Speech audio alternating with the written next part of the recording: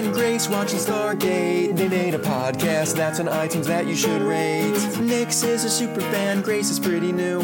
Kaylee the Thorgy will help them make it through. Bartender Nick is here to make them drinks as they reference random pop culture-y things. Crying out loud, they'll put a smile on your face. There's no place like Tara with Nix and Grace. Welcome to episode 158 of There's No Place Like Tara, a Stargate First Watch Rewatch podcast. I am Nixie. And I'm Grace. And today we're going over Atlantis, Season 1, Episode 3, Hide and Seek, a.k.a. This is not the real Iron Man. My AKA is something along of hockey is the only man's sport. It's the every woman's sport. I'm super bummed. And you need to be tougher than the average American man to play hockey. Whoa. Yeah, no, I brought it. I love today, the day of all days. You're going to diss football? Yeah, I will diss football. I will diss football today of all days. Today, the day of my football player's quinceañera.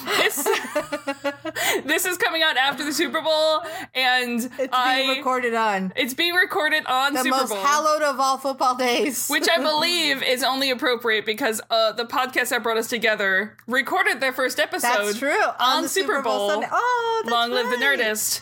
I hope on the day of the puppy commercials win. Because I don't care about either team. I just hate one of the teams. I said it. Deal with it. Never in my life did I think I would root for an LA-based team. But look. This is what the Patriots have done to you. When the shit hits the fan, the West Coast comes together. Listen, I don't normally root for University of Michigan. However, when they're playing Ohio State, at least one team belongs in the mitten and is not Ohio. Yes. Ta-da! Done. Also, guys, I'm a Michigan State fan. Have you caught on yet? Okay. So, we've had some... There's been... Before we start this episode... Yes. There's been a couple of life changes. We've had some life in the past couple weeks. Some growth in the families, some changes. Yes. I'll let you start. Okay, so 2 weeks ago tomorrow... got married. And it stuck. We had... Marriage. What I am confident to say is the most successful, most geek chic wedding ever, that if you didn't have fun, it was your own damn fault. It is the most successful of all the duck weddings. Yeah. So far, yes. So far. We really had a bar of 3. So it was amazing. Yeah. It was a lot of fun. It went very quick, as they always say it does. There was a lot of fucking dancing. There was a lot of dancing because friend of the pod, Dan, yes, was our amazing DJ, which everyone was raving about him. Yeah, and then amazing. he comes. I will share a note with you that I think is funny, and you will appreciate. At the end of the night, as being one of the maids, my job is to kind of help coordinate the end of things. Ladies, there were no maids. One of the ladies, yes, one of the bitches in waiting. Friend of the pod, Dan, comes up to domestic partner Jesse and Grace and goes, I want you to consider this my audition. See you guys soon. So now the pressure or the breath down the back or the serial killer running at us with a marriage knife is solely focused on us because he's taken everyone else down. Yeah. No, that's I think that's firmly established. We could put Nicole's mom on that duty. Yeah. No, please. I have someone who can push further. I'm gonna take this moment. They say sharpen the pitchfork. Notice how I destroyed this thing out of sheer nerves. It took me so long. I'm sorry. I left this one alone. We have those little magnetic balls that are basically illegal to sell now because kids are dumb. Children can eat them. Yeah. I'm gonna take a drink. Feel free to play with them. Okay. Drinks time. So then The day after that happens. As if there wasn't enough going on. Uh-huh. So let me share how this happened, because we did not mean for it to happen this way. Look, do you know the commercial where the husband goes out to get milk and then comes back with the puppy? It's a little bit like that. Okay, keep that in mind. Now go. Okay, so weeks before the wedding, Like a week. I guess it was a week. It was like a week. It feels like 100 years. It was the last time we recorded. In fact, it was, because it was after I record. I was like headed home, gonna stop by, pick up some dog food, and then be home. No big, Yeah. nothing unusual. I head to the dog store, Where you buy dog food. to the pet store, and there's a rescue agency there with some pups. And at first I see this litter of beagles, and I was like, oh, they're so cute, they're so adorable. But they're beagles. And then there's other dogs just kind of running around, and I'm doing my thing. I'm carrying a bag of like 40-pound, maybe 30-pound bag of dog food around, and I'm trying to get to the register, and I don't even see. I overhear a little boy, and I hear the service person, like the volunteer, say, I forgot what name they gave him. That's kind of great, though, because his name is not the same anymore. Yeah, no, I don't. It was Ross. Ross. Yeah. And they say little Ross is been returned twice because he's too rambunctious. And I was like, I know a rambunctious dog.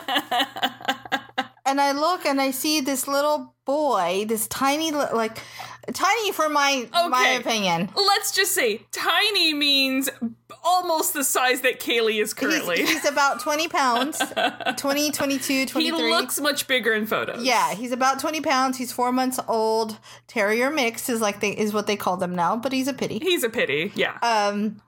This little boy, this fawn-colored little boy just running around, terrorizing everybody, and I was like, I love him. So I set this bag down, play with him, and I'm like, okay, it's nice meeting this dog, gotta go by. And I go home and I tell domestic partner Jesse about him, thinking he'll be like, we said the summer. Yeah. Because we did, we said in the summer. And he does not say, we'll wait till summer. He said, do you want to go back and look at him together? You're like, don't ask me To that. which my mind went, is this a dream? Where am I? Who And am I was like, let's do it. So yeah, longer story shorter. Yes, we were approved. We were approved before the wedding, but we said we cannot take him before this weekend because it's going to be Because the mother-in-law shenanigans. weekends. Yeah. And we'd hate to leave him home alone for that. And if someone comes for him before the weekend's over, then he wasn't meant to be. We get a call later that same day saying, we'll hold on to him for you. Yay! So Tuesday after the wedding, we went and brought home a Mr. Nathan Drake. Or AKA Dr. Drake Ramore. As Nixie has decided to call him. He goes by Drake, but he is the same colorings as Nathan Drake in A Thief's End. Okay. Which is the latest of So all. his coloring is pity? It's like the fawn color, brown, dirty brown with the blue eyes, the same color of Nathan Drake's shirt, and he's a little runaway, a little orphan with an unknown past, There you go. rambunctious, and likes to climb things. So what better name than Nathan fucking Drake? I've never seen a dog climb this much. To the point of, I have yet to meet him. Because I was in Jamaica at an all-inclusive, drinking a lot, sitting by the beach, reading a lot, swimming a lot, living in a bathing suit. We promise there will be pictures of a Stormy and a Drake, and maybe even a guest star, Kaylee Gedden. Possibly. They're going to meet for the first time today. We'll see how that goes. It'll be interesting. It took Stormy a while. He was like, what is this? That's basically what I Why assume is it here? Kaylee will be doing. Yeah. But yeah. So we spent a week chillaxing in Jamaica, where we got this beautiful Jamaican ginger wine that we are currently drinking on this podcast. We brought back a lot of rum. We promise eventually we'll get to the pod. One more full disclosure. Half of my notes are missing.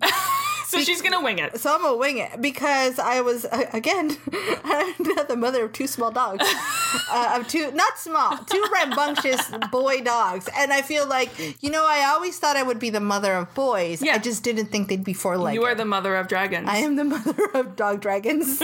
I was doing notes in bed and they were playing, and I think the mother of doggins. What would be the equivalent of a dog to a dragon? A fire lizard from the Dragon Riders of Pern. A velociraptor. I don't know. What is the equivalent? But like a three-headed dog would be, or Cerebus I guess maybe guarding the gates of heck. I'm still going with fire lizards. For all of you Pern lovers out there, one of the greatest fantasy series, I believe, that's ever been written, except for Lord of the Rings. That's a whole other I'll take classification. fire lizard. They're I don't know basically what they are, but I'll take it. Again, we'll get to Stargate. half So of the it. cool thing, direwolf. Oh, I see. As far as what other mythical creature they would be. Yeah, they are little dire wolves. They're very protective and they're very badass. But here's the cool thing about Pern. They have dragons, but they're good dragons, and they're mentally connected to their riders, so they can communicate telepathically. Nice. And they're giant. Like, they're the size of large airplanes. Well, I will tell you that they will both... This dog will be giant. And then... Because he is already almost stormy size. and then they have little versions called fire lizards, which what they were bred out of because they're genetically engineered to be big. So fire lizards are basically like, they can sit on your shoulder, but they're bigger, but they're like bird weighted because they fly. Yes. Got it. And they breathe fire. So they're perching on your... They're perching on your shoulder. I will say that these dogs do like to perch. And they'll like snake their tail around you. I like it. And they also, again, you get them when they hatch, and then they mentally connect with you when they hatch. I like it. I really want fire lizards. Also, I love the Dragon Riders of Pern. Okay, Stargate. Once upon a time, there was this little show called Stargate. Atlantis. And then it was so great that they made a spin-off called Stargate Atlantis. And then we made it 2 episodes in and then fell apart. And now we're back! I already did that one. Okay. This episode first aired July 23rd, 2004. It was written by Robert C. Cooper, Brad Wright helped with the story, and directed by David Ray Smith. Mm-hmm. So we start with... Yes. Which will somehow always be one of my favorite Carson Rodney scenes. Okay. Maybe it's because it just happened early on. Maybe because it perfectly sums up their relationship. I just love this scene and always will. Yeah. Rodney is hoping to hit on some of these ocean women. As you do. To be fair, Carson's hoping to, too. You know he is. And, I mean, they did save them. I feel like McKay's always looking for an opportunity. McKay is all talk. Jockeying for position, if we're going to keep it in that hockey. It is. But again, Rodney's all talk. Yes. Clearly. Yes. And Carson, in his genius, has developed an experimental gene therapy that's going to deliver the missing ATA gene to people. Words are things. Yes. He would never have had approval back on Earth from any... I do love that. He's like...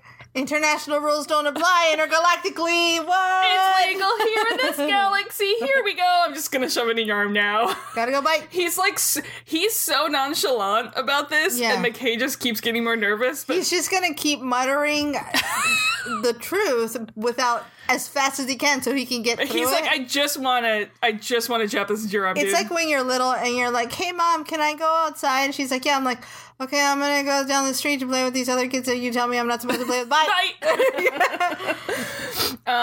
And I love how McKay also thinks that medical science is, I believe, voodoo, the word he used. Yes. Yeah. I have bones to pick. Oh, no, we all have bones to pick with that. So many bones. So many bones to pick with that. But again, it shows you sort of McKay's viewpoints of his science is the best very science. Arrogant. He is. Now, by the end of the episode, he does redeem himself. But I imagine this is what we get all the time, this tension. I will say this. McKay is arrogant. He is always going to be arrogant. However, in ways like Sam, he kind of sometimes is allowed to be that arrogant. Right. But you know what? Sam doesn't come across as arrogant. Sarah doesn't. She doesn't. Yeah. She doesn't. But it's also, almost like if you took the worst of Daniel. Yeah. and the best of Sam as far as her science brain. then combine them. Yeah.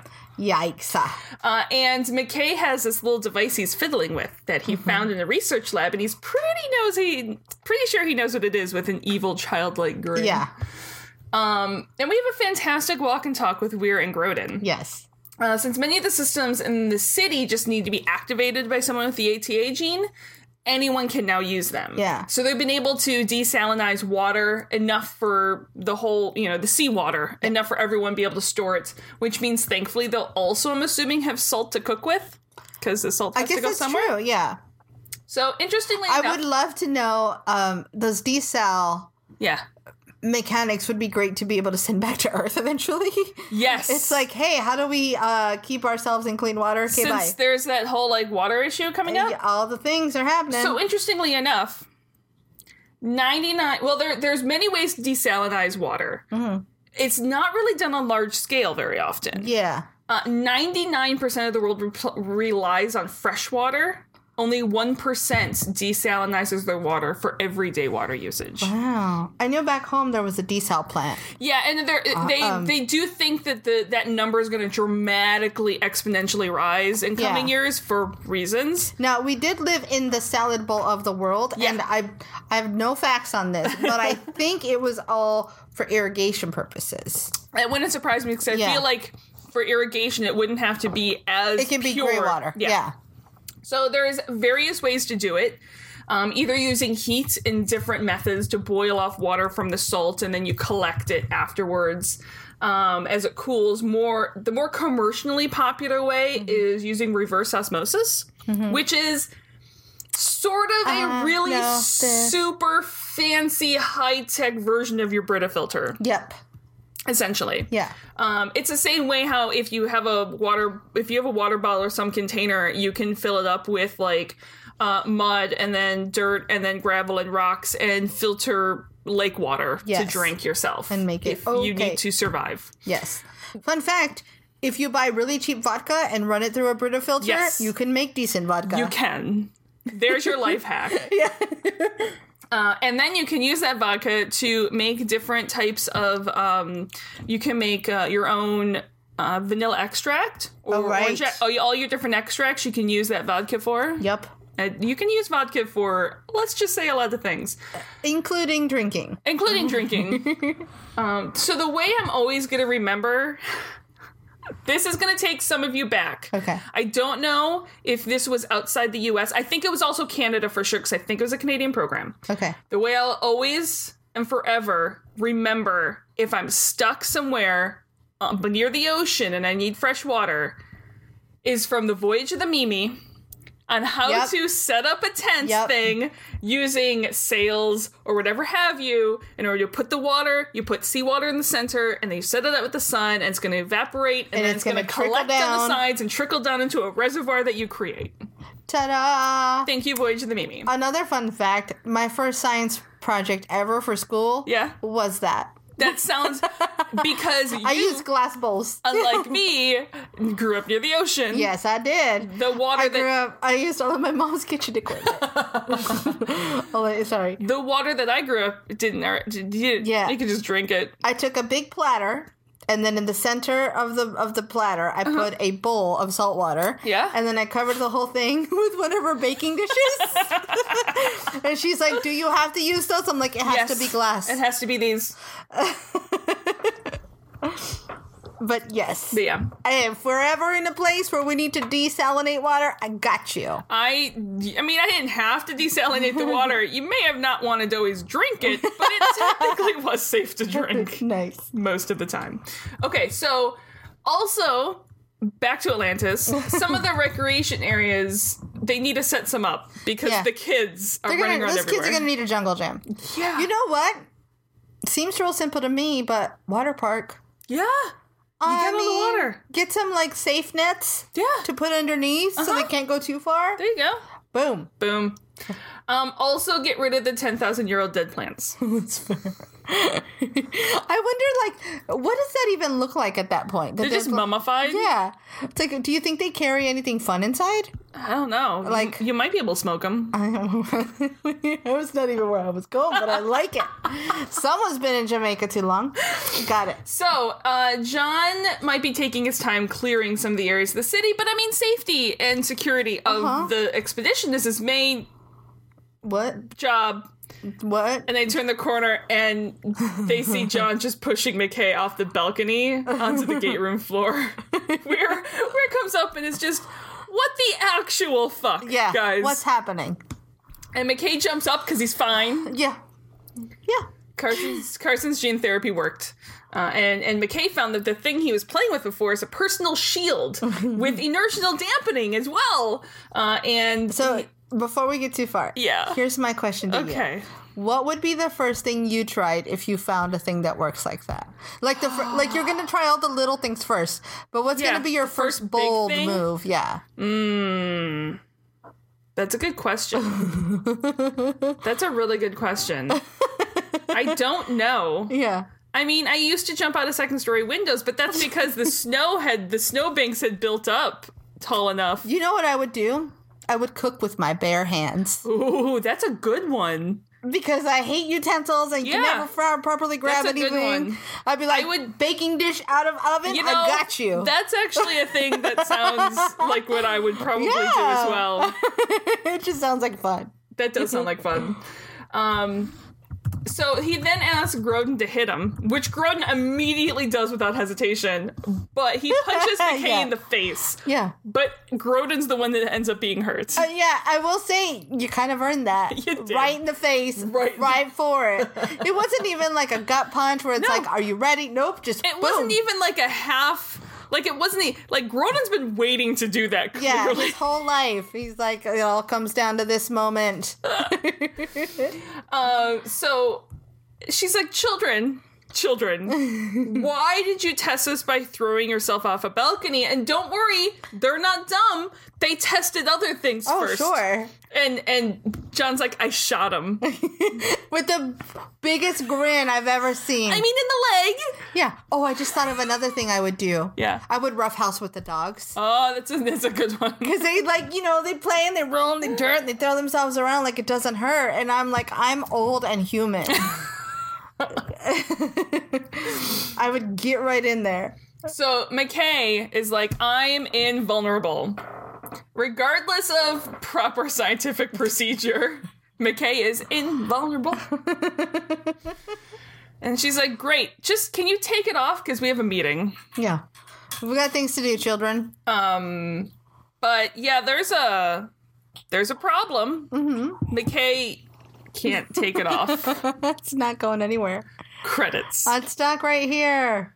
So when we come back, Carson is wrapping Grodin's hand. Mm-hmm. They've been coming up with superhero names for McKay. McKay is annoyed at all of this, but I mean, Carson's been working on this for months, so Yeah. you can't really fault him for celebrating when it worked in the first human trial. Wouldn't you want to be part of that? I think I'd Yes. be excited. I'd be like, yes, Yeah, best names only. exactly. But McKay's like, "Woo, let's have a toast." McKay snarks, which immediately both Carson and Grodin go. Speaking of toast, have you tried eating or drinking with that thing on? And McKay is horrified as a cup of coffee just rolls off of him. Which is appropriate. Yeah, Appropriate. I'm assuming McKay just doesn't stop ever drinking coffee. The way his personality works, there's no way he's ever not had Exactly. caffeine just coursing through Very his veins. similar to me. Yeah, exactly. I basically could drink coffee 24/7. Yeah. Sometimes I do. So now it might be serious. McKay can live 3 to 4 days without water, but McKay figures he'll be dead by then without food. Yeah. The drama. Oh, the drama. Yeah. Just to clarify, you can live a hell of a lot longer without food. A than you couple can without weeks, water. right? You can really make Yeah. it a few weeks if you needed to. The number's 10 days for some reason sticks in my head. Okay. And water's the one that it's like after a couple, like Yeah. 2-3 days, you're kind 3, of done 4 days for. according to Carson. So McKay tries to concentrate. Since some ancient tech needs mental focus, maybe he can just turn it off with his brain, and it doesn't work, so he says he's a dead man now. He's so eager. He's so eager to have the worst things. Well, again, that fits with his personality. Yeah. Yeah, it does. Woe is me is a little bit of McKay. Yeah. McKay needs to learn the saying, pain is inevitable. Suffering is optional. I don't think he's going to learn that very well. No, probably not. So in the conference room, John has a portion of the city lit up on a screen. They can maintain security in this area with the people that they have. Mm-hmm. Taylor tries offering some Athosian help, and Weir really quickly, politely turns that down.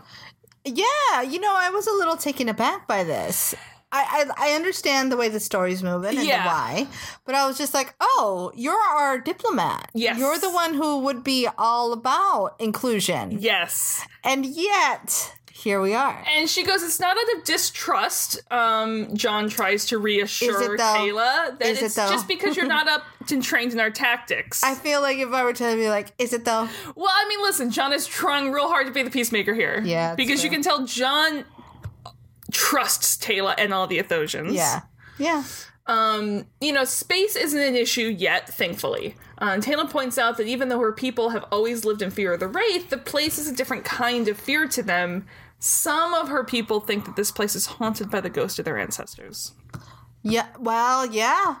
I mean, when you are there are some, and I'm blanking, there is some name for a culture that sort of the reverence of your ancestors is your main sort of I mean, I think it's a lot spiritual of belief. Yeah, That's what I'm saying. It's a lot of, but I'm saying is I'm blanking. There's a name for that type of society, and I'm blanking on the name of it. But yeah, if you're a society that reveres your ancestors and the ancients are your ancestors, this is almost a form of disrespect. Exactly. Yeah, fair.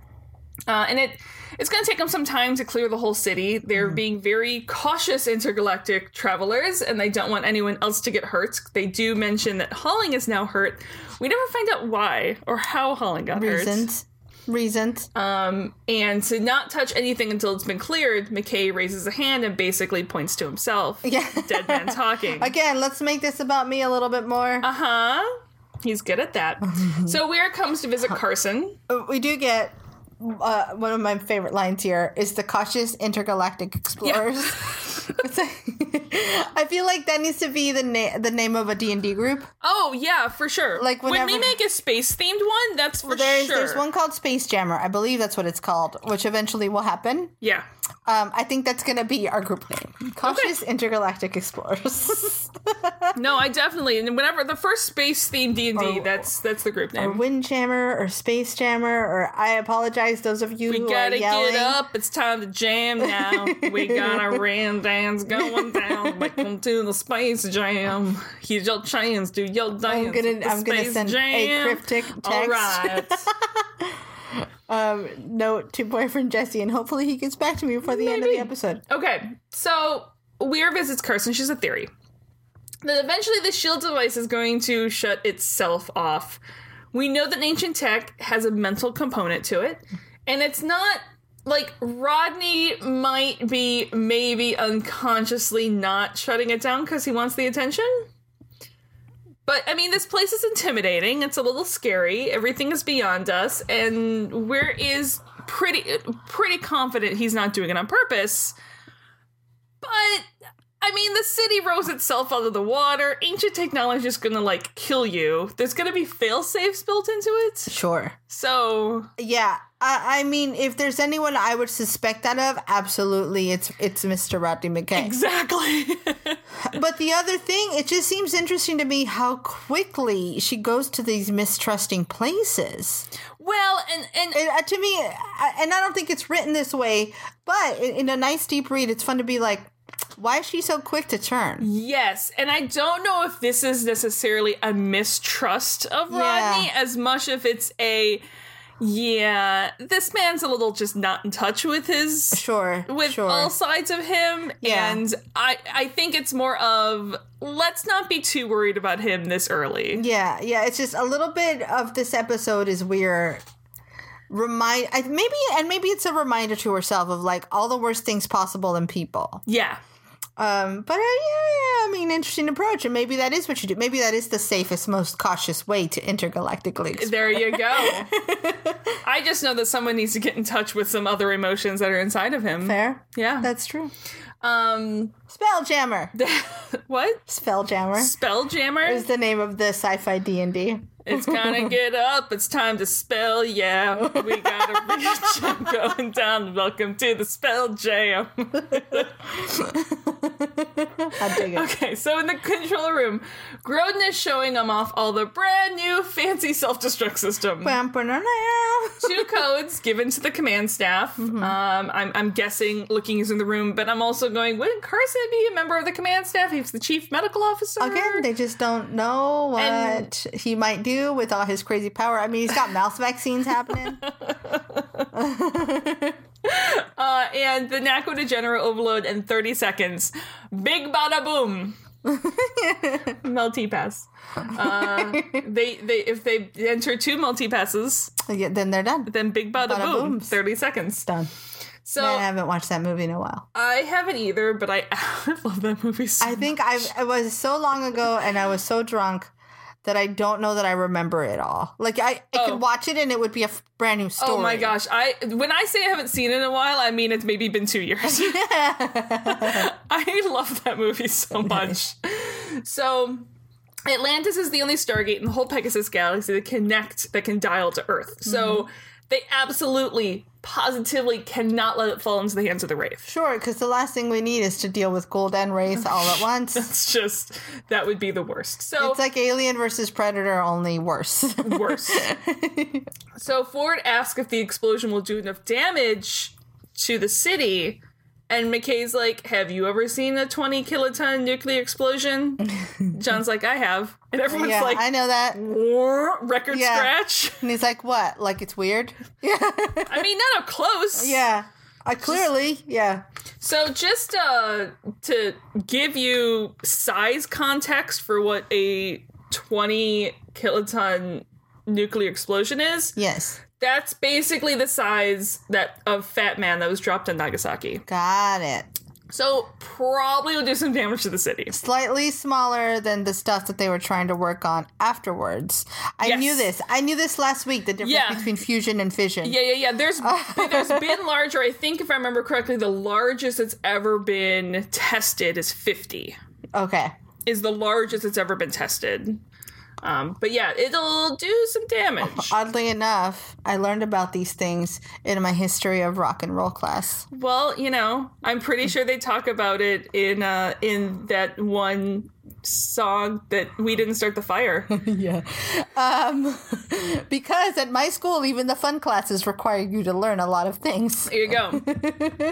I mean, just let me know when you start having to learn all the lyrics to We Didn't Start the Fire. I wish it were that simple. It's like, tell me what socioeconomical, technological, and political factors led to the inception of rock and roll. So That is what my class is like.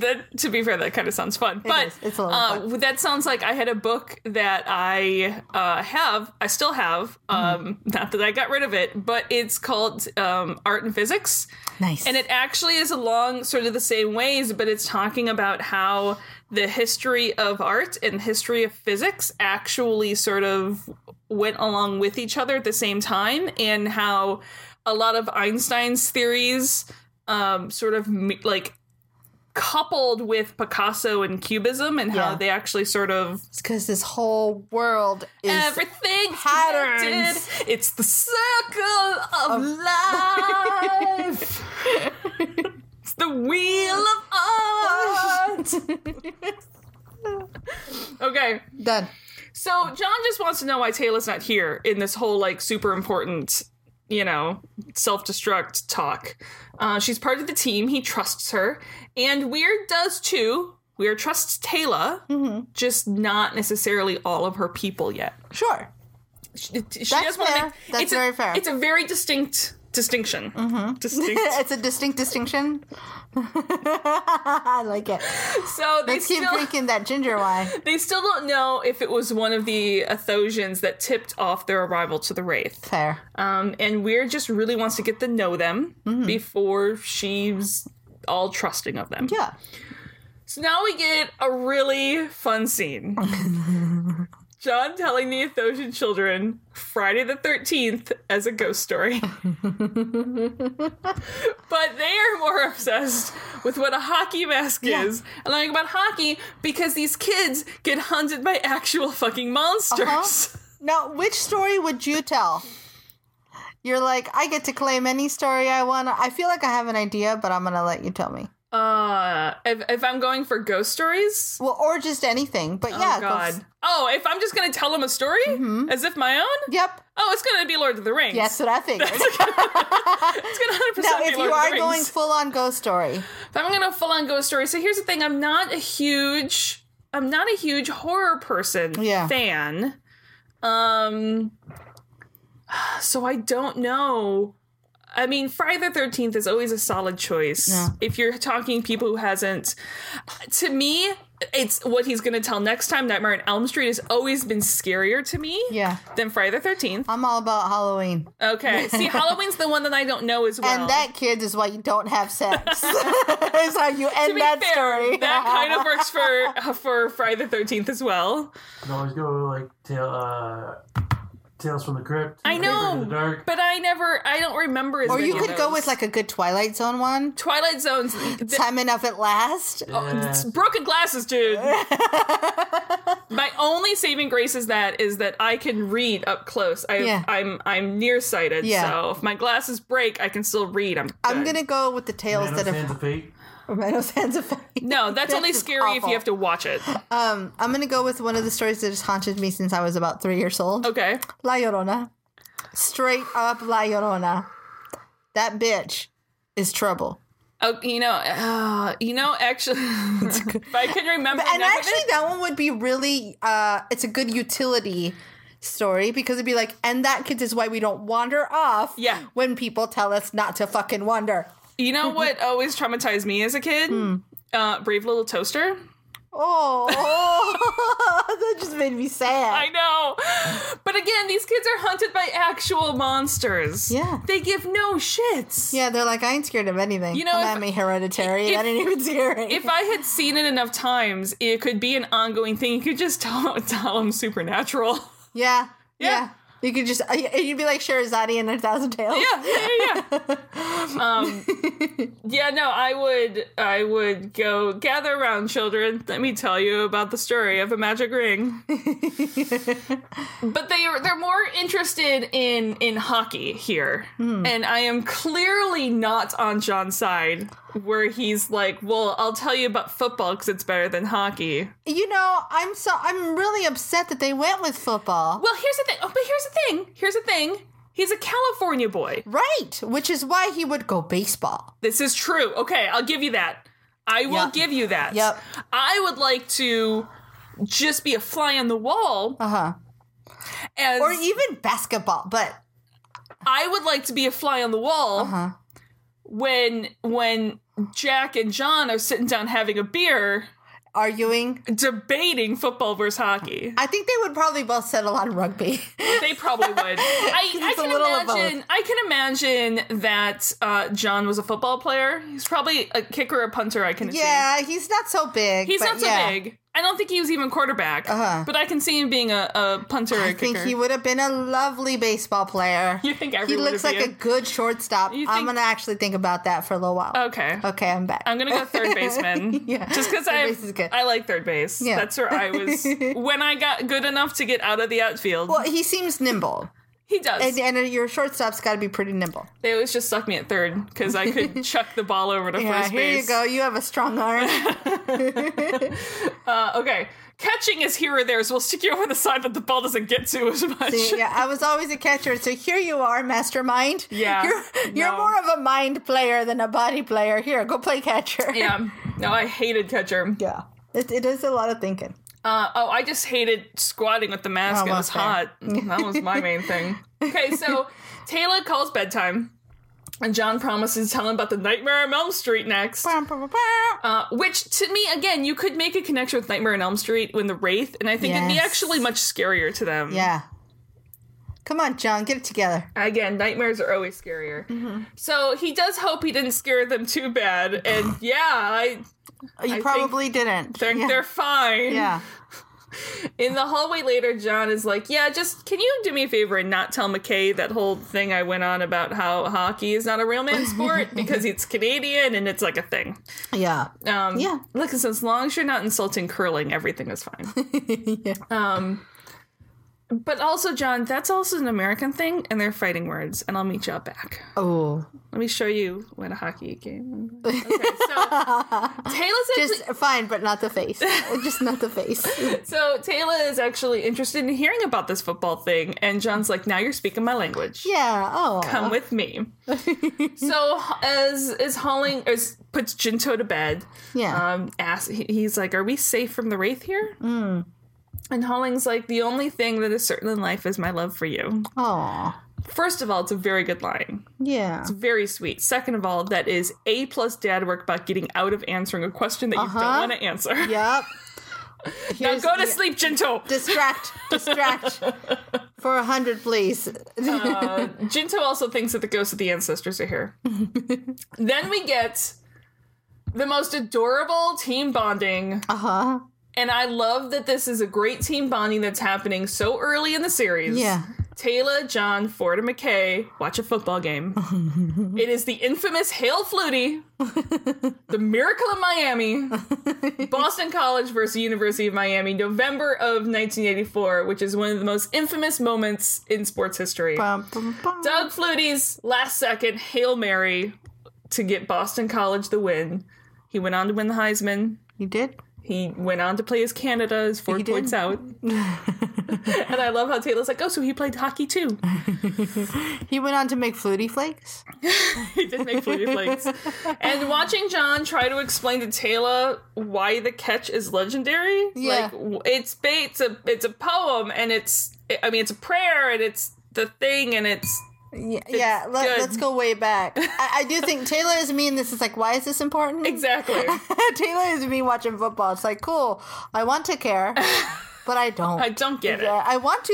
You seem to very much enjoy this. Why is everyone just running into each other? Yeah, you know what it is about football? I'm going to go on my rant. Yes, go on your rant. It's not even just that they just run into each other. No. It is the... and mind you, I know that this is coming from a baseball fan. You are a baseball fan. So come back to it. Okay. We'll come back to this. The amount of waiting around is ridiculous. It's insane. I understand that baseball games are long. Yeah. But something is happening. Yeah. Even if it's not happening everywhere. I mean, they're not cricket games. Right. Right. So even if it's not happening everywhere, something's happening. There's so much stopping and starting in football. There is. It feels like when you're playing with the kid who's constantly changing the rules as you go. It feels like the last 2 minutes of a basketball game. That's fair. Yeah. Yeah. But all the time. But all the time. I don't think that was always the case. Which is why the greatest thing that's ever happened to Are you football... talking about just watching the Patriots? You probably, yeah. Zing. As husband bartender Nick points out. He's literally on headphones watching The Punisher and just vocalizing in at different points. Yeah. When? It's the greatest thing that's ever happened to football is ESPN Red Zone. Okay. Is the greatest thing that ever happened to football. Yeah. For someone who has no patience. Yeah. Or what's the thing where I lose interest in quick amounts of time? Attention span? And no attention span? Red Zone's the greatest, because all you do is see the scoring and there's no commercials. Done. So can someone just edit the game down to the 5 minutes it's actually playing? That's basically what Red Zone does. That's basically, which is why, again, hockey, yo. Hockey. Gotta pay attention to that I will shit. give it to basketball and hockey. For the most part, it's just always moving. It's always moving. Go, go, go. Let's do this. Okay. Okay. So Weir comes in to this scene, and teaching Taylor how football is the cornerstone of Western civilization again. Yeah, dude. Nah. So, and wonders. It's not even the cornerstone of American culture. Okay, I'm done. No. That's clearly I'm trying to come up with some witty thing that would be, and it's not coming. It's baseball. Right I'm It's back. baseball. It's baseball. It's Listen, basketball. one of the greatest films that's ever been made that will... Listen, the person who can't be in tears very often, guaranteed to put me in tears every single time. Do you want to play a game of catch? Aww. If you build it, they will come. Aww. I thought you were going to say League of Their Own, but I'll take that one too. League of Their Own is good. League of Their Own is fantastic, but Field of Dreams is like emotional catnip. Fair. Fair. So anyway, wondering why John, if he's allowed one personal item, is choosing a college football game on tape. But to John, it's a metaphor. That this expedition is the greatest Hail Mary in human history. Yeah. He is a romantic, isn't he? He is a little bit of a romantic. And John, this is where John actually tries to explain Hail Mary to Taylor. Yeah. And he just ends with, I like Ferris wheels. Also, I think you're pretty, is basically what he's doing there. You're a party. Yeah, I love this adorable team bonding that we get in like the second episode. So Jinto then goes in, sneaking out after hours, I do love this game. getting Wex playing Wraith, and Jinto this time wants to be Major Shepard. Of course he does. And Jinto counts as Wex hides, but like sees where he's going because he's just a little bit of a cheater. So Jinto hunts down his Wraith. He starts hearing some sounds around him. And he heads into a closet with a bunch of storage boxes, and everything around him is quiet.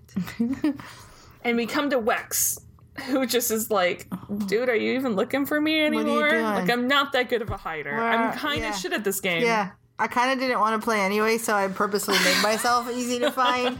It's like when you're playing with a little kid and you're like, oh, you found me. I guess we're done. Bye. Go find your mom.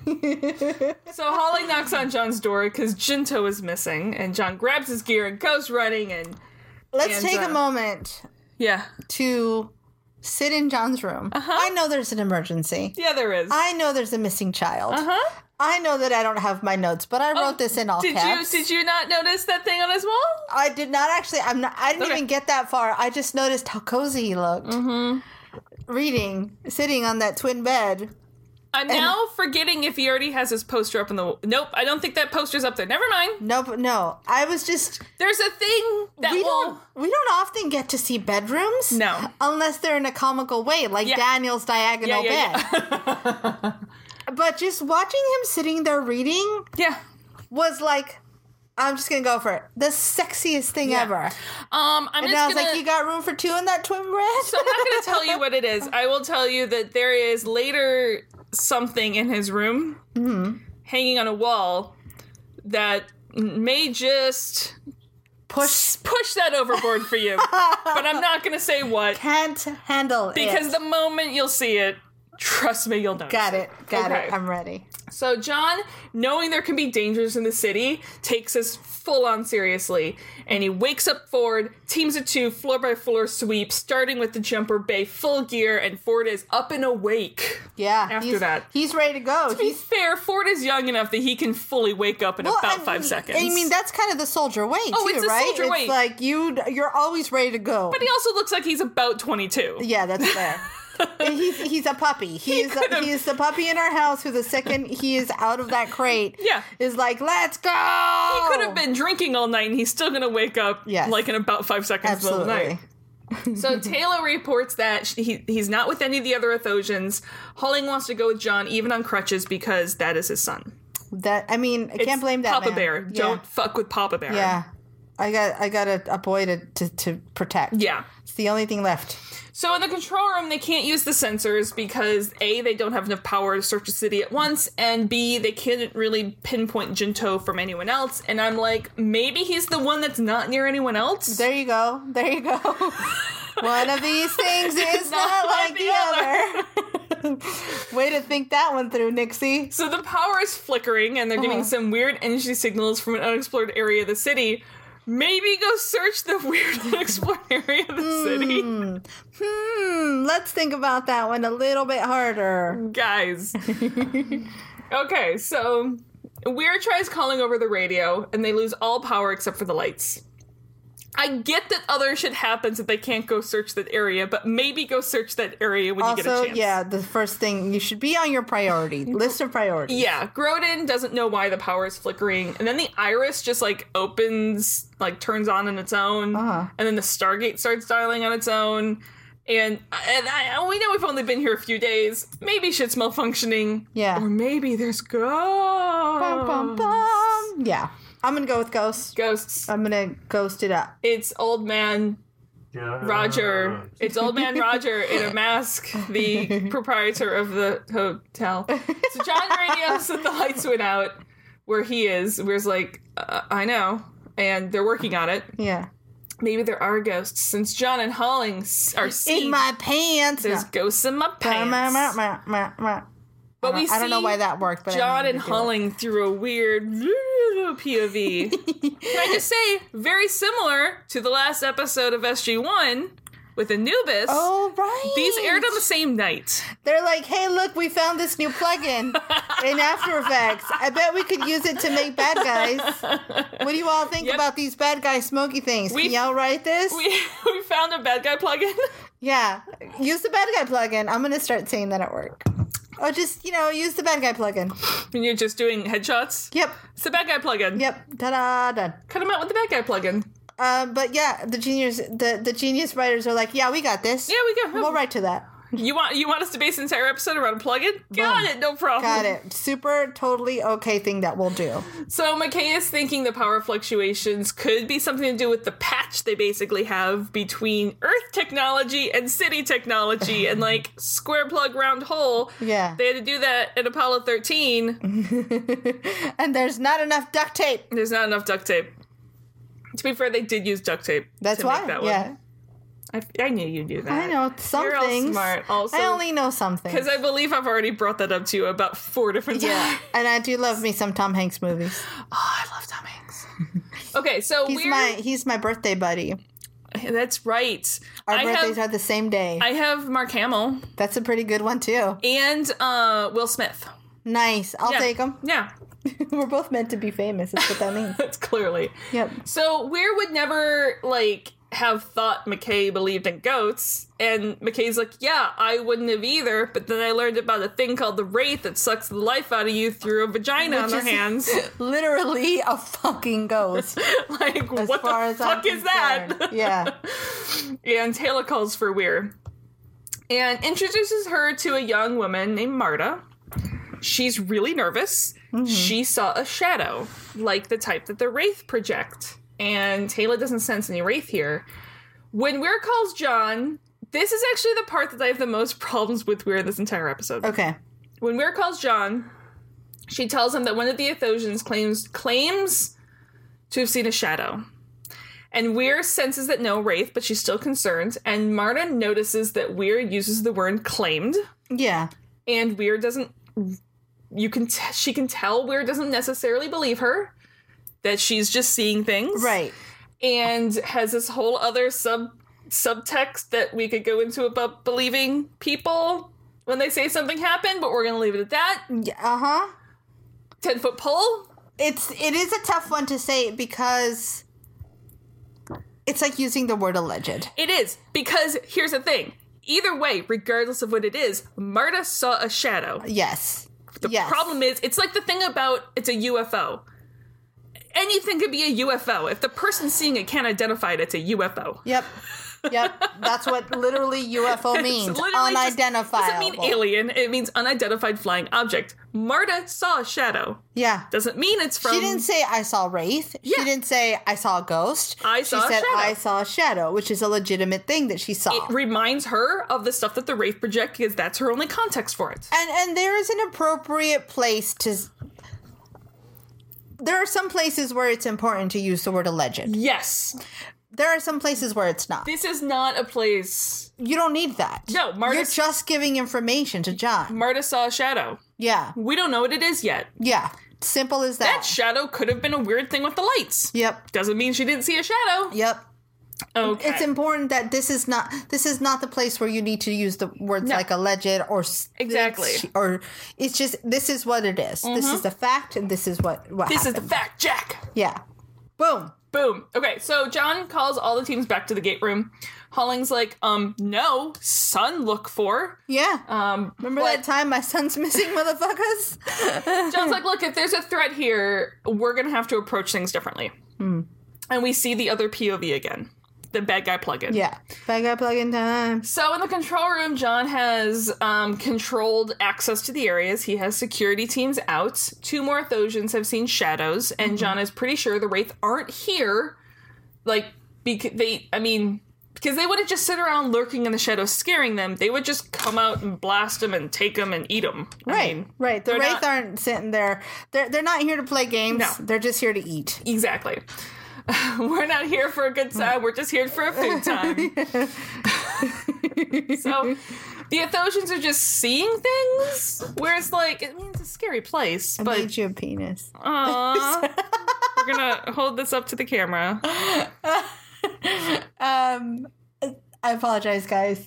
Grace got a little We have little nervous and distracted. So what happened here, for those who can't see, is we have those little tiny magnetic balls that they have banned from selling because children are dumb. And we have the really little tiny ones, and they sit here on the desk as, like, fidget things. And I have a hard time saying no to them. Yeah, well, they're hard to say no to. They're like, fun. play with me. We have, like, 3 packs altogether, so. Okay, so... And I made a penis. Well done. So, Holling gets permission to speak over the intercom to Jinto, telling him that no one's angry, we just want you safe, just want you home, please make noise, someone will come get you. And then he starts praying, an ancient, a prayer to the ancestors, Father of Light of the Everlasting Temple, telling the ancients and the ancestors that they will leave their city if that's what they want, but he will not leave without a son. Yeah. I do love the, it's very good writing. It just, Yes. the way John goes, is that Latin? Yeah. Because everything that John would know or understand of anything God related would be Latin. Well, and it it's- just seems like a little throwaway line, but it's very well done. It's very well done because... Because he wouldn't immediately go, is that ancient? No, but it's also... I have a hunch that John knows some Latin. Right. But even if he, that's what I mean though, even if he Yeah. didn't, even if there's no knowledge, your first place as an American human from Earth, Yeah. if you hear prayer, you're going to go, is that Latin? Yeah. Because that's the first thing we know. Yeah, especially because you know it's not a you're not commonly today spoken language. Right. And he's a wide angle. He's not going, is that Aramaic? Is that, no, he's like, is that Latin? Yeah. Yes. Also, I just get the feeling that John probably had to learn He's like, some Latin. I know some words. Yeah. Carpe diem, motherfuckers. And then the lights go out and McKay collapses. Sorry, McKay faints. Yeah. At least according to Carson, he fainted. According to McKay, he passed out from manly hunger. Oh, yes. John heads out from the infirmary telling Weir that McKay's gonna be okay. He just fainted. He's just, needs some smelling salts. His corset was a little too tight. So, as he gets into the hallway, all the lights go out again. And it gets super creepy. Would you say that the lights went out in the city? The lights Go out in the city, and the sun shines on Atlantis. I wanna be there. What if that song was written about Atlantis? Maybe it was. What if San Francisco is Atlantis, but it hasn't sunk yet, and it's gonna sink? Maybe it just was risen up again because it sensed that the people in the city were in danger, and so it rose back up out of the ocean, and that's what one of the earthquakes in California was back in the day. Yeah. Yeah. Oh, well, yeah. I like it. That's what happened. We're done. Bye. San Francisco is Atlantis. Ta-da! Can you... Okay. I don't know if you can understand how that would be all of my wildest dreams come true. I mean, you certainly don't love the city or Not anything at with all. all your Not dying even hearts. a tiny bit. Not even a tiniest bit of all of the love in my heart for That would cities. be amazing. Okay. So we see another the bad guy filter again. John points his gun at it, and it really is just a shadow. It's darkness going through the corridor. Yeah. And once it passes, the lights come back on. Grodin saw it too. It's pulling around the Naquita generator. So back in the control room, John confirms that it's not a Wraith shadow, but it's easy to see how he's confused with one. Right. It just looks like darkness. I'm not a wraith. I just look like one. Uh-huh. I'm just drawn that way. Yeah. Exactly. And it grew around, like swarmed around the generator like it was feeding off of it. And once it turned off... It is also hungry, much like McKay. It's basically the Hexus, guys. Yeah. That's... Oh my god! In the notes that I no longer have, You I wrote wrote it's the Hexus. Yeah, Yes. it's literally just the Hexus. Yeah, I'm still really bummed about my notes. We talked about Ferngully last time or before, but this is legit. Maybe we're due for a rewatch of Ferngully. Maybe that's what the universe is telling us. I love Batty. Batty. I mean, it's Robin Williams, right? It is. Yeah. You Yeah. can't go wrong with the Batty. God, I love Ferngully. Talk about that would be a horror story to tell the Athosian kids Oh, about the machines? that destroy all the nature. Oh, that's a good one. Yeah. I do like it. Eats the stars and shit. Done. You can Done. add that in. It can flow overhead. It'll eat the stars over. Yeah. Sure. Okay, so McKay, who has an unopened power bar in his hand, said the darkness feeds off energy. It could be very bad. I mean, for all of you, because I won't be here. Dead Because man I'll be walking. dead. That's the AKA. Gonna keep, The 'cause I'll be AKA dead. is just dead man walking. Yeah, I like it. So they can't just shut down the generators since humans also give off energy. Negligible, but if there's no other alternatives around. Uh-huh. So flying... It's like, when you've got nothing left in the kitchen as far as good snacks. Yeah. And you've got some, carrots in there, and you're like, I guess I'll fucking eat some carrots. They're not going to satisfy me, but I just want to crunch something that Yeah, badly. yeah. To me, that's apples. Apples always make me hungrier. Oh, interesting. Peanut butter. I do. Oh, dude, if you give me a spoon, I will eat the entire container Yeah. of peanut butter. But no, apples, whenever I eat an apple, I'm more hungry by the end of the apple than I was when I started. Well, that's what I mean. That's when I add the peanut butter to the Oh, it's just a apple. delivery service for the peanut butter. Yep. That works. Yeah. So, flying darkness that can eat energy can only be very... Flying Darkness is the name of our new band. Flying darkness! Flying... You know what? It's the name of our new team. Our softball team. Yeah, it's our softball team. If it was a band, it would be much like Blind Guardian and just do, fantasy-themed dark metal. I'm good with that. Yeah. So instead of keeping the generators on, all of them, Grodin's going to figure out how to detect it, and then when it goes near one generator, they'll turn that one off, Yep. and then they'll go to the next, and they'll just lead it in a circle and be busy. Yep. So Weir starts calling out to the city over the intercom, and then they hear Jinto over the intercom. Oh, Jinto. He doesn't know where he is, but he's scared, and John gets him to help them retrace his steps. So they retrace him outside of Jinto's room. They try following him, but without the stars, Jinto doesn't know right from left, I guess. I'll cover this when we get... Well, no, I'm going to cover it now. Okay. I get that he's lost and he's Yes. somewhere different. He's not somewhere scary. He's not somewhere scary. I feel like scared is the wrong word. He's like, yeah, dude, I'm lost as fuck. Yeah. It's like getting lost in the toy store. You're not so much scared. You're just like, where the fuck am I? I mean, he may be hearing some weird noises, and he thinks That's there's a fair. shadow He may around. have seen the shadow. That's true. Yeah.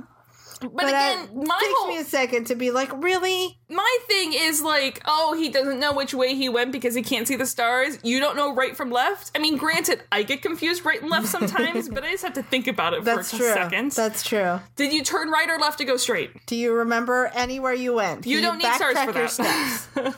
Yeah. But he went into a small room with earth boxes, and they head to that room, but there's no boxes there. Jinto's like, well, no, all the boxes are with me now. Ta-da! Did I forget to mention this very important fact? It's not a closet. So the panel lights up, and it lit up when Jinto went too, and of course, yeah, he touched it.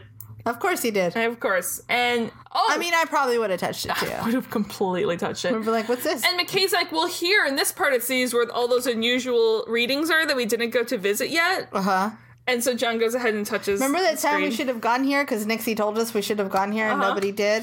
That's probably where he is. And the doors close and open again elsewhere because it's not a closet, it's a transporter. Good job. Better than an elevator. Yes. So back with everyone else, the boxes are back, but no Jinto. because he's hiding in the lab where John and McKay now are. So he does radio, and we have him. Everyone's safe. Yeah. I will say that all this traveling reminds me of how fucking beautiful this set is. It's gorgeous. It really is the best set. It's like and I love Art Deco as well. So this is basically just set that's what candy. I mean. It's just like everything I've ever wanted my house to look like is this set. I'm going to live in Atlantis. In guys. fact, can I just get the set decorators to come do my house? That would be awesome. I'm going to live in the set. So in the control room, Grodin shows off his fancy generator chase setup he has. It's very much like Mousetrap, the board game. Yeah, it's like a Rube Goldberg machine of fucking generators. He has it going in circles, and Weir's like, I really hope we're not making it mad. Yeah. I mean, do you though? At this point, what else can you do other than piss it off or kill it? I mean, it's probably already pissed, as we'll find out later. So Grodin reroutes Ford and Stackhouse because it's coming their way. But the door they're heading towards slams shuts, and they can't get out. Dun, dun. McKay, they're here, everything's over the intercom. So McKay assumes it was just sort of random malfunction since the darkness is fucking with energy. It may be messing with systems. So Ford and Stackhouse double back, and that door shut too. And the darkness is coming. The darkness is it's so emo. The darkness is coming. And darkness is coming, and it's going to paint my soul black. I'm going to live in black. The world is lacking As colors. I listen to Joy Division. The world is lacking colors. The rain is melting the blah, blah, blah. Okay, so to rush, McKay tries to explain to Ford over the radio how to hotwire the door open. Eventually, they're able to do it. At the last second, Stackhouse goes through. Ford starts screaming. And you can hear it over all the intercoms. Yowza, bad times are happening. The darkness quickly passes, and Ford is down unconscious, and you can tell a little burnt. Yeah. Looks like he has a little frostbite in his cheeks. It's not okay. It's kind of shitty. Yeah. But don't worry. Carson tells us he's going to be just fine. It's like he was hit by lightning. He's a tough kid. He's young. He'll be good. And John does have to reinforce to Stackhouse that there's nothing you could have done. It happened. Move on. Yeah. So back down in the lab, Jinto didn't touch anything of consequence except the containment unit that let out the shadow. Yeah, I mean, I didn't do anything except possibly destroy all of our lives and threaten our entire existence. That's it. The unit has its own power source it was a containment unit. And the ancients captured it for observation into their own research into Ascension. Why wasn't that rule number 1? Rule number 1, don't touch anything. It was rule number 1. Apparently not for the Athosians. Jinto's just a snotty-nosed brat kid. Yeah, that's fair. Well, he was playing Shepard. He was playing Who's Shepard would? I feel like that would be my defense. He was channeling Shepard a little too much. Yeah, that would be my defense. Look, I went method in my play acting time. Yeah. Let's be honest, Shepard would have touched all that shit. Shepard would have touched all of it. So conveniently... In fact, the reason we're here is because he sat down in a fucking chair. Yeah. So conveniently, John hasn't heard of Ascension. So for all of you viewers who didn't watch SG-1 or brand new to Atlantis, McKay's going to explain it to you in a sentence. Yeah. But new to us is the fact that this indicates that there may have been like gene therapy of their own in order to get to Ascension. It wasn't a natural evolutionary process. Right. So again, like the Hexus, the more it feeds, the bigger and deadlier it gets. Which still again surprises me that Daniel has no genes. No. Yeah. You know what I mean? But I mean, it doesn't necessarily say the smarter you are, the more likely you are to have the gene. No, but at this point he has ascended. Like, through all the things he's experienced, somehow he may have... Like, I feel like, how is he not genetically mutated into that? True. But it's the question of, is Ascension going to genetically mutate you or not? That's fair. I just feel like... I mean, he didn't become an ancient just because he ascended. True. Yeah. It's almost like he's ancient adjacent. He is. At this point. Yeah. He's like an adopted ancient. Yeah. He's been welcomed. Yeah. Into the family. Into the family. Whether or not there's matching DNA. Exactly.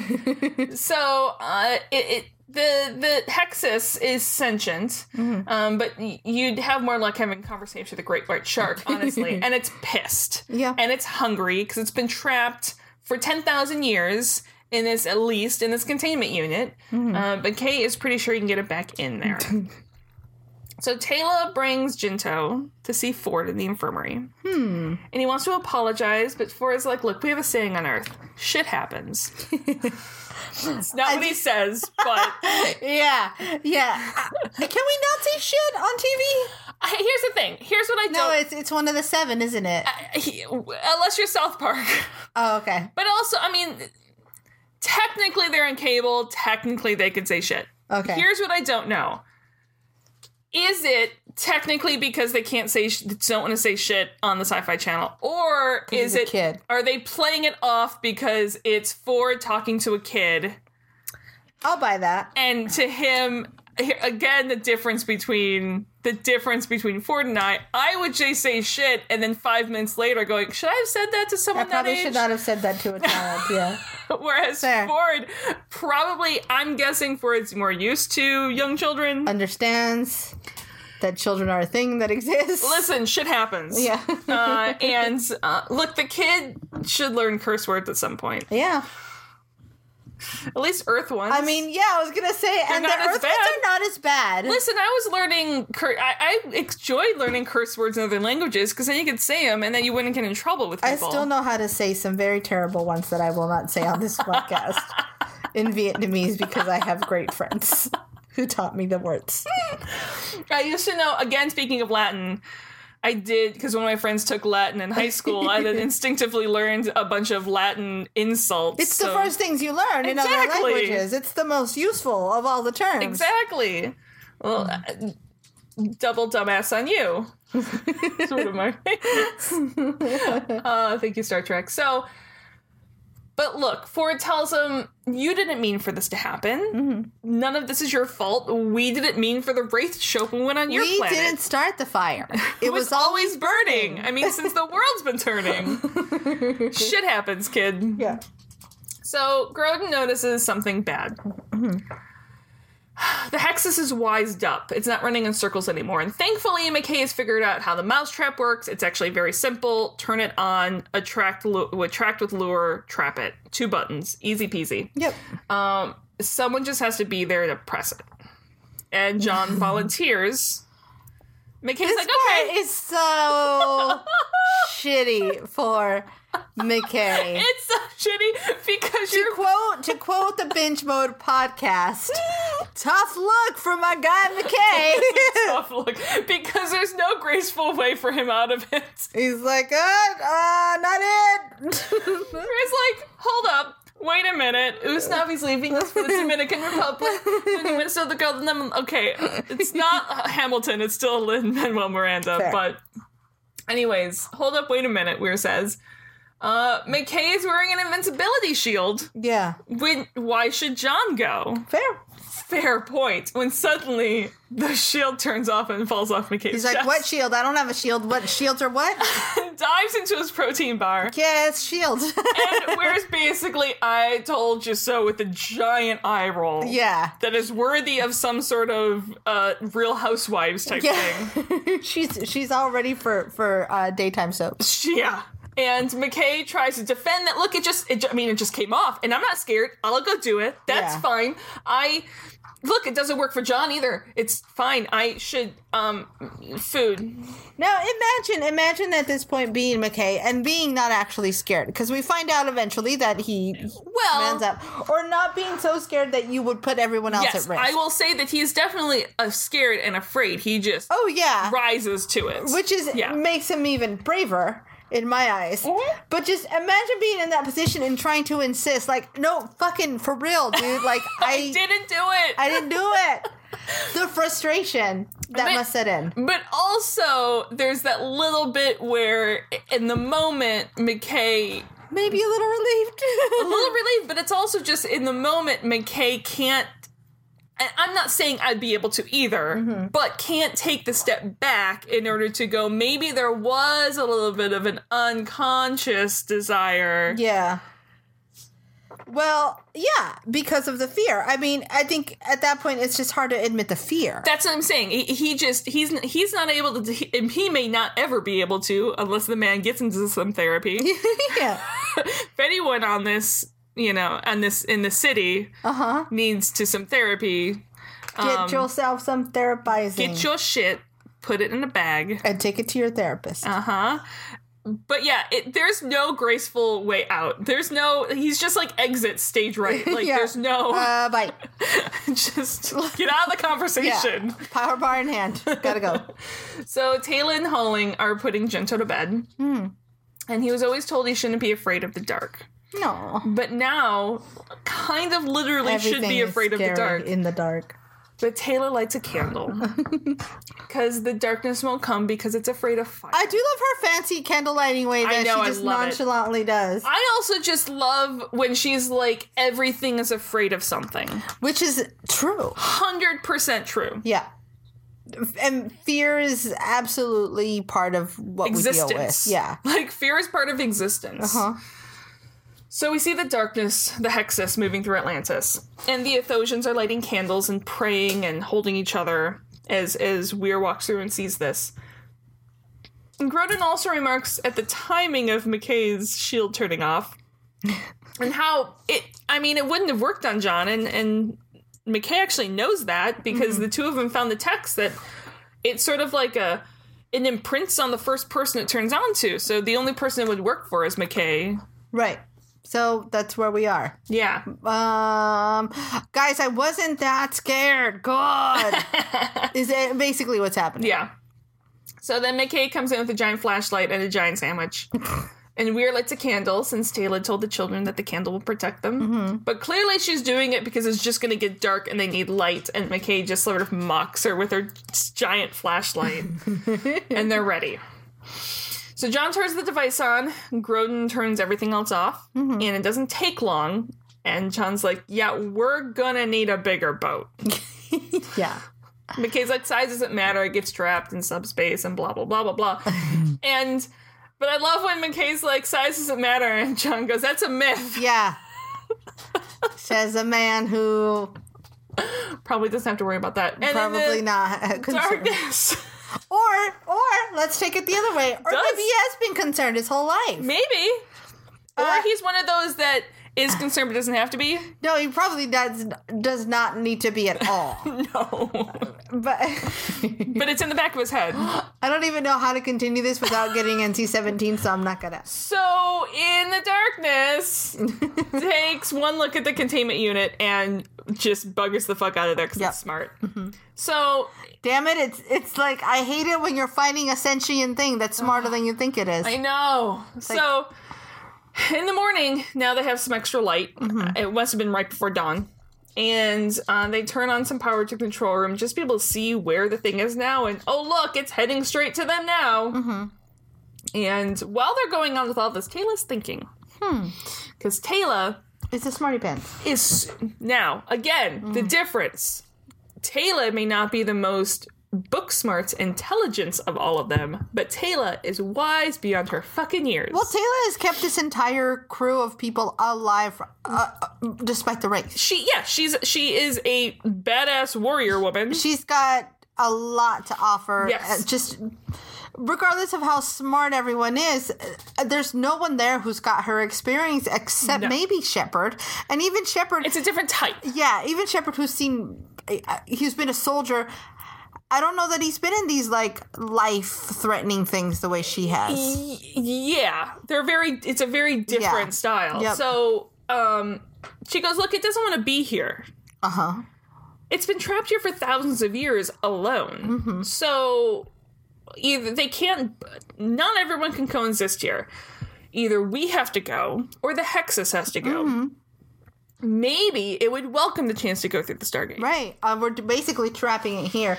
She would be a great dog trainer. She would. You know what I mean? Because she's like, don't fucking keep yelling at your dog. Your dog is scared and keeps doing this thing because it's scared. Whatever the Athosian versions of the horses, she's probably a horse whisperer. Yeah, yeah.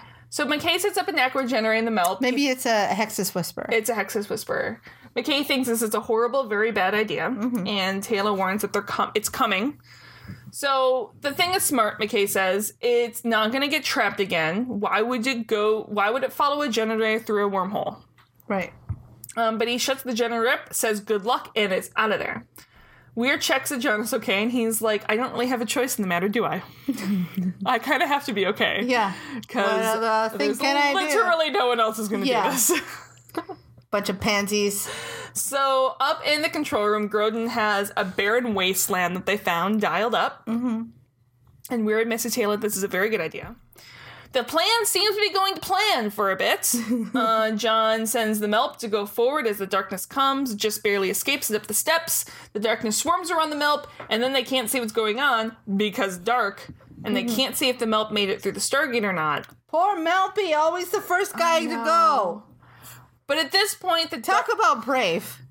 It's the brave little Melpy. The brave little Melpy. So the darkness could have drained the generator. It could have been feeding off the gate. It's a disaster either way you cut it, according to McKay. And now all the consoles won't respond. They can't turn the gate off. They fucked. They fucked. And while the rest of the team tries to work the problem, McKay has an idea. And you can tell McKay's like, I don't want this idea, brain. Get this idea out of my brain. No more ideas. I don't like this idea. But he pulls his shield out of his pocket. Mm-hmm. And he has this very fatalistic look on his face, which is kind of one of the main looks McKay has on his face. Fatalistic. It's not about not having fear. What is that from? Game of Thrones? I think so. It's like everyone has fear. It's about what you do with your fear or something. There's been a million variations of the same. Yeah. And he turns the shield on, and the rest of the team don't notice and look on with the darkness with horror, and McKay walks down the stairs, shield rippling, and they lose sight of him into the darkness. And McKay sees... And then he and Melpy hold hands and live happily ever after. Basically. Inside of the darkness, there's bubbles and stuff. Bubbles and stuff. It is a very pretty darkness bubble. It's a very pretty darkness bubble. And he takes the box that has a generator and he hurls it through the Stargate, and the darkness quickly follows it through the gate, heading entirely, leaving, and then just leaving a unconscious McKay. And I'm like, you've just left, I know I had to leave the city and there's only so many places to send it, but you basically just sent it to us, it's just gonna waste away to death there. The darkness? Yeah. I mean, that's kind of the point. It is the point. It's just kind of no, it's either it or us. No, I know. And it's the Wild Wild West. Again, I went to... Yeah. But I knew it had to be done. I can still feel bad about it. That's fair. Yeah. Well, maybe if we're lucky, it'll find, a lady nexus. Maybe there's a lady hexus there. Yeah. And then they're going to make a bunch of little hexuses. And then they'll just eat the babies, and then everybody's fine. It's fine. It's not weird at all. Look, there's animals that do that. Uh-huh. Okay, so the power has drained the shield. John calls for a medical team. He's still alive. He's not burnt like Ford was. Can we talk about how long the medical team takes to get there? He's like, medical team now, and they're like, oh yeah, hang on. We gotta just finish this quick. Well, they could be a couple floors down. It doesn't take that long for it to get there. Let me hit a save point on this game real quick. I'll be right there. And so McKay wakes up because he did it, and McKay must have passed out. He's like, thank you for not saying the other thing. I do love that part. John stands up and explains to Taylor that was a Hail Mary. Bum, bum, bum. And then he dances. I feel like I want him to dance more often, just victory dances. And then and then McKay tries to sit up as the medics arrive. Yeah. And he's like, what took you so long? And they're like, we were finishing a game of Mario Kart. We were on the last lap. But we're here now. It was the Rainbow Bridge. And you're fine, so it's fine. Everything is fine. Everything is awesome. Everything is cool when you're part of the team. It's that hide and seek. This was fun. I want them to go off planet again. Well, I mean, but yeah, this again, is a pretty cool. the second episode of SG-1 was on base 2. We right. need to establish Atlantis. You're right, and it is a really fucking pretty set. I would put a bunch of things So on that gorgeous. set too. It was fun. It was fun. I want to go off. You're ready for more. I am ready. Yeah. To see these guys out in the world, in the field, doing the things, Yeah. kicking some ass. Kicking some Wraith ass. I dig it though. Some Wraith hands. I mean, those wraiths are scary, so I don't blame them Creepy. for being like, let's just stay here. It's pretty. Let's just look at how pretty the city is. Let's just hang out in the pretty Let's watch city. some more sunsets. Okay, bye. So next up is SG-1 0 Hour. Bum, bum, bum. And we may or may not, but may have a special guest star next week. That's right. We'll have to see if we all fit into this little camera view. It's gonna be Stormy. Yeah, Stormy's coming. Stormy's working on his notes right now. We're gonna translate his barks into Yeah. English. Yep, at Latin. He barks in Latin. He barks on He's Latin. a very He's an educated dog. He's a very pretentious He's a dog. very pretentious. Let's be honest. If there's going to be a pretentious It's gonna dog be among Stormy. ours, Yeah, well, no, it'd be Kaylee. That's true. That's true. If there's a pretentious dog amongst ours, it's Kaylee. Even more, though, than Lady. No, Lady's just the uptown. Yeah. Lady is in the best way possible, like the Soul Cycle, only eats vegan, Yes. super uptown lady. Yes. That's who she is. Yeah. Kaylee's just a diva. Your Stormy, standard badass diva. Stormy and Drake are just two wild and crazy guys. Wild and crazy guys. That song may or may not have been played at the wedding, guys. And by saying may or may not, I mean may. Nice. All right. We Okay. will see you guys next week. See you next week. You know where to find us. On Twitter, we're at Terra Podcast. On Facebook, where there's no place like Terra. You can email us at there's no place like Terra @gmail.com. And patreon.com/there's no place like Terra. And now Nixie is back, so we can actually respond to things. I was trying my best, but I was like, spoilers. Spoilers can I was happen. trying to get a couple things, and I think I haven't hit email yet, but I saw a couple things on Twitter. I forwarded one to Grace Yes, that I did see the specifically one. said it had to be sent to Grace. There was a couple of Facebook messages that I got scared to reply to. Yeah, Hold again, on. while I've technically been back in the country for 2 days, my brain has not been back in the country Yeah, for it 2 takes some days, time and to it took develop. all my energy to make these notes. So I'll be getting things this week. We love you guys. We'll see you next week with some Stargate SG-1. Bye. Bye.